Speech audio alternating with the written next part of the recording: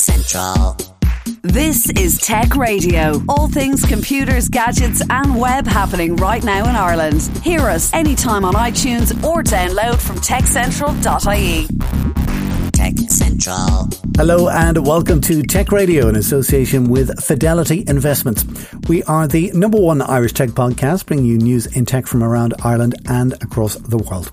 Remember, you can hear Tech Radio on air with RTE Friday evenings or anytime you like using your favourite Apple, Google or Spotify podcasting apps. If you're on Apple, by the way, do leave us a 5-star rating if you can.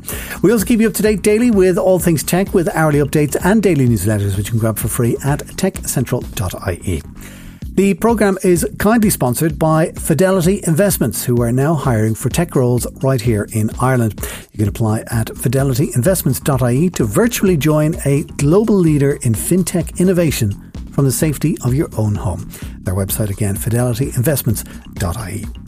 My name is Dusty Rhodes and this is episode 826, where we are saying congratulations to Dublin-based Grafton Architects, who have won the 2020 Pritzker Prize. It's the first time that two women have shared what is regarded internationally as architecture's highest honour.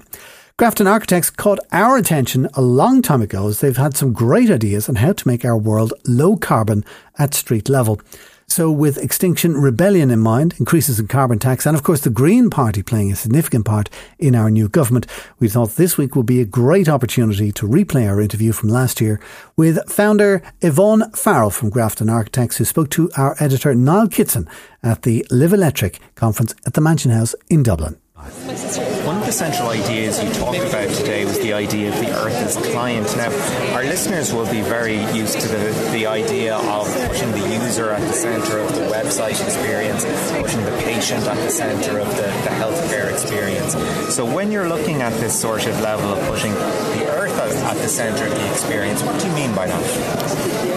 In Grafton Architects, our discussion is really saying that yes, you have a client who wants a project, yes, you have users who will use the building, but beyond that and encompassing all of that is that we build buildings on this earth, that the earth is a fragile entity, let us say, and that in the end how we use resources, the materials we decide to use in the building, how you maintain it, how you heat it, how you cool it, all those things are long term, so that effectively we're actually building into the earth's core, or, well, not literally, but on this fragile. We're doing a project with some of our students at the moment, and we've called it below, on, above, part of, because those prepositions are really describing how you anchor a building into the ground, how you make a space on the ground, how you protect yourself either from sun or from rain, and how things change over time. So the earth, when we say the earth as client, it's really a shorthand to say everything connects with everything else. Resources, maintenance, pleasure, the beauty of a rising sun or a setting sun, all those things are intertwined. So we have to be wider than just you need something, I can do it for you. As architects, we can build you something. The agenda is really the professional responsibility to be at a global level. You talk about your work using very elemental language there. I know one of the projects that you're working at the moment is the new library in Parnell Street in the new cultural quarter, where you've talked about light washing over everything as it comes in. To what extent does the use of materials and the use of, say, available sunlight and available conditions inform your designs? For us in Grafton Architects, light is one of the most important free gifts, if you like, of the earth, and that every place on the earth has its own particular quality of light. And zenithal light from above, is really very beautiful. Also, it's very intense, that you can have a much smaller opening to the sky and will give you the same kind of amount of light as a much larger window on the vertical because of the sky factor. But also it's very pleasurable. So for us in the Parnell Library, what this comes from, if you like, interpreting the Georgian. The Georgian, that whole area of Parnell Square was really a pleasure garden. And when we were looking at the need for the library, the need for modifying the 18th century houses, but also providing a new 21st century library, we we took the ability of 21st century structure to hold gardens high in the sky, in the same way as Georgians had gardens raised on man-made land, that we would have light coming in between the cracks between these two structural, or these number of structural elements, which are both structural and circulation. They're holding fantastic rooms high up in the sky, and between those are cracks of light which allow special daylight to come to animate the space below. So when you enter, you pass the 18th century buildings, you move into a space which has zenithal light, which is being modified all through the day, and the pleasure of daylight. I mean, all through the work of this project is really encouraging people to enjoy the ordinary things of life, which are good daylight, the wind, nature. Going back to the issue of the earth as client, the earth is a very pleasurable place. We now know our resources have to be, if you like, consciously used for the protection of or for the reaction to climate change. But in the Parnell project, it's really that we open up a space for the reader, for the child, for the visitor, that brings beautiful light into the interior of a city block. Similarly, when we talk about architecture, and very much sort of at the high end, people have this opinion that it's outlandish buildings sitting in very ordinary spaces, drawing attention to themselves. That's not something you sought to accomplish with the ESB project. No, I don't. Architecture can be quite subtle. It doesn't have to stand on its head to make a statement. Architecture, for us, for the ESB project, working together with O'Mahony Pike, the sense of the street, the fact that we're on one of the longest Georgian streets in the world, that for us to reinstate the streetscape, that the vertical surface, the 4-story surface to the street was the first thing, that a number of entrances was something that was really important in the Georgian way. Like one of the things when the 16 houses vanished in the 1960s, people kind of instinctively lost that kind of rhythm. When you're passing Georgian houses between 8 and 10 or 7.5 metres, there's a rhythm of the doorway, the steps, then there's the windows, the rhythm of the doorway, the steps. It's like a piece of Bach. You're actually walking past a rhythm. And for many people, that rhythm was lost. And the previous building that's now gone by Sam Stevenson, that had one entrance. And one of the main kind of critiques of that building, which wasn't a bad building at all, was that it only had one entrance and that the areas were gone. What we hope will be a real pleasure for the citizens of Dublin working with ESB is that we have reinstated a number of entrances. We've made a new pedestrian walkway through. We've made the areas in front, and we've woven landscape into the story. So the ESB hopefully will have their new headquarters, but also they'll have given something back to the city, so that there's an element of pleasure, both in terms of the beautiful brick that's took a long time to find and to choose.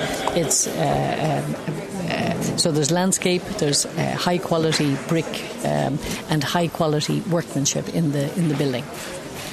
And when you're talking about sort of the story of a place or the natural rhythm of a place, it does lend that sort of feeling of architecture as being sort of a cultural product.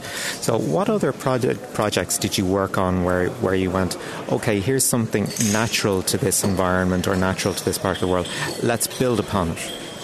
We're just finishing a project in Toulouse in France at the moment, and when we were doing a competition for that, we were really intrigued. Toulouse is called the Vieux Rose, the red city. It has these beautiful, beautiful bricks. So we felt that it was very important in our competition entry, which won, that we would use natural brick. And we found close to Toulouse a factory that still made the bricks in the same way as it would have been done in medieval times.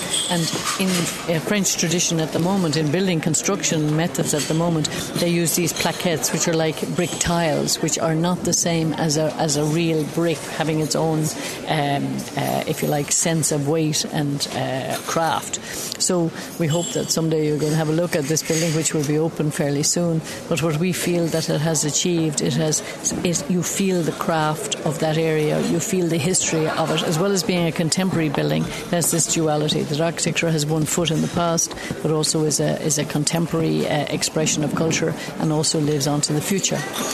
One of the things that we've sort of bounced back and forth on so far is materials, their availability. You mentioned the red brick was very hard to source for the Fitzwilliam Street project. To what extent is the availability of materials becoming a problem? I don't know whether it's becoming a problem. I do think that within the architectural world and other worlds that you're really looking at the accountability of each project, of each material now.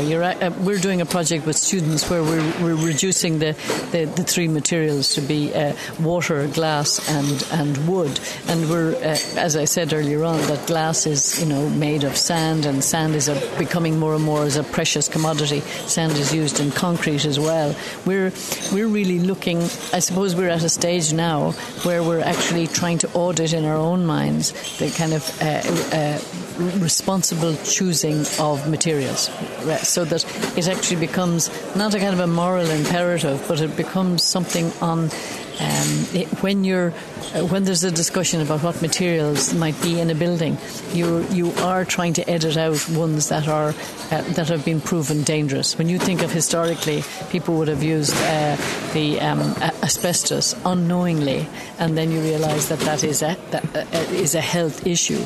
People don't use materials, knowingly, and that cause damage. But I think when we make the audits of buildings now, I think all of us within the profession need to try and describe what its source is, what its kind of carbon footprint is, that we make we make choices, informed choices. It's not always easy because there are decisions that have to be made very quickly, and sometimes I'm sure there are lots of buildings around the world that the choices could have been better if there was either more time or more information available. And also buildings take a while, like buildings that you see coming up out of the ground. If you retrace your steps in terms of the time to get to that contract, to get to that time, you're actually kind of, maybe it could have been 5 years, since the choices of materials were actually made. So it's like the slow food movement. Making a building is a slow process. There's a lot of people involved, a lot of choices, a lot of planning issues. There's a lot of money involved. So the decisions sometimes can be, years behind where the current thinking is. One of the examples that you used in your presentation of kind of an unfortunate development in architecture when it comes to climate change is how New York has evolved to make its part of a buffer against extreme weather. Are you seeing more of this either across Europe or internationally generally, that cities are being looked at with a view to dealing with extreme weather events?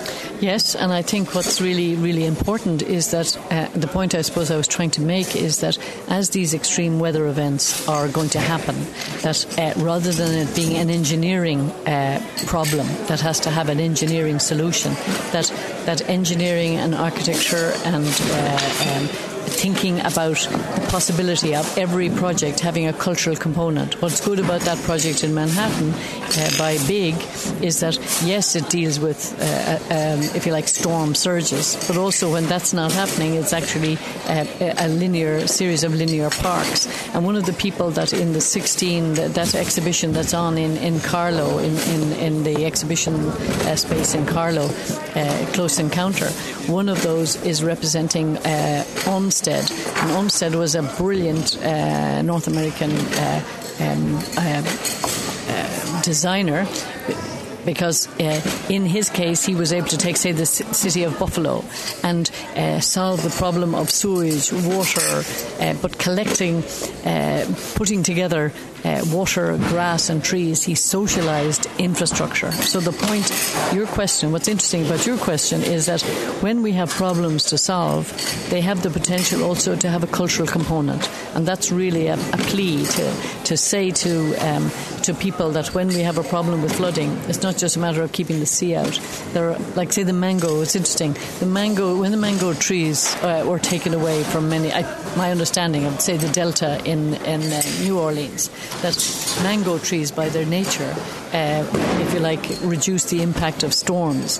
But when they're taken away because of development, you get that buffer removed and you get places more vulnerable. The same is true in Ireland, that in Irish the word clúin means kind of flooded meadow, like clúin mac noise, clúin.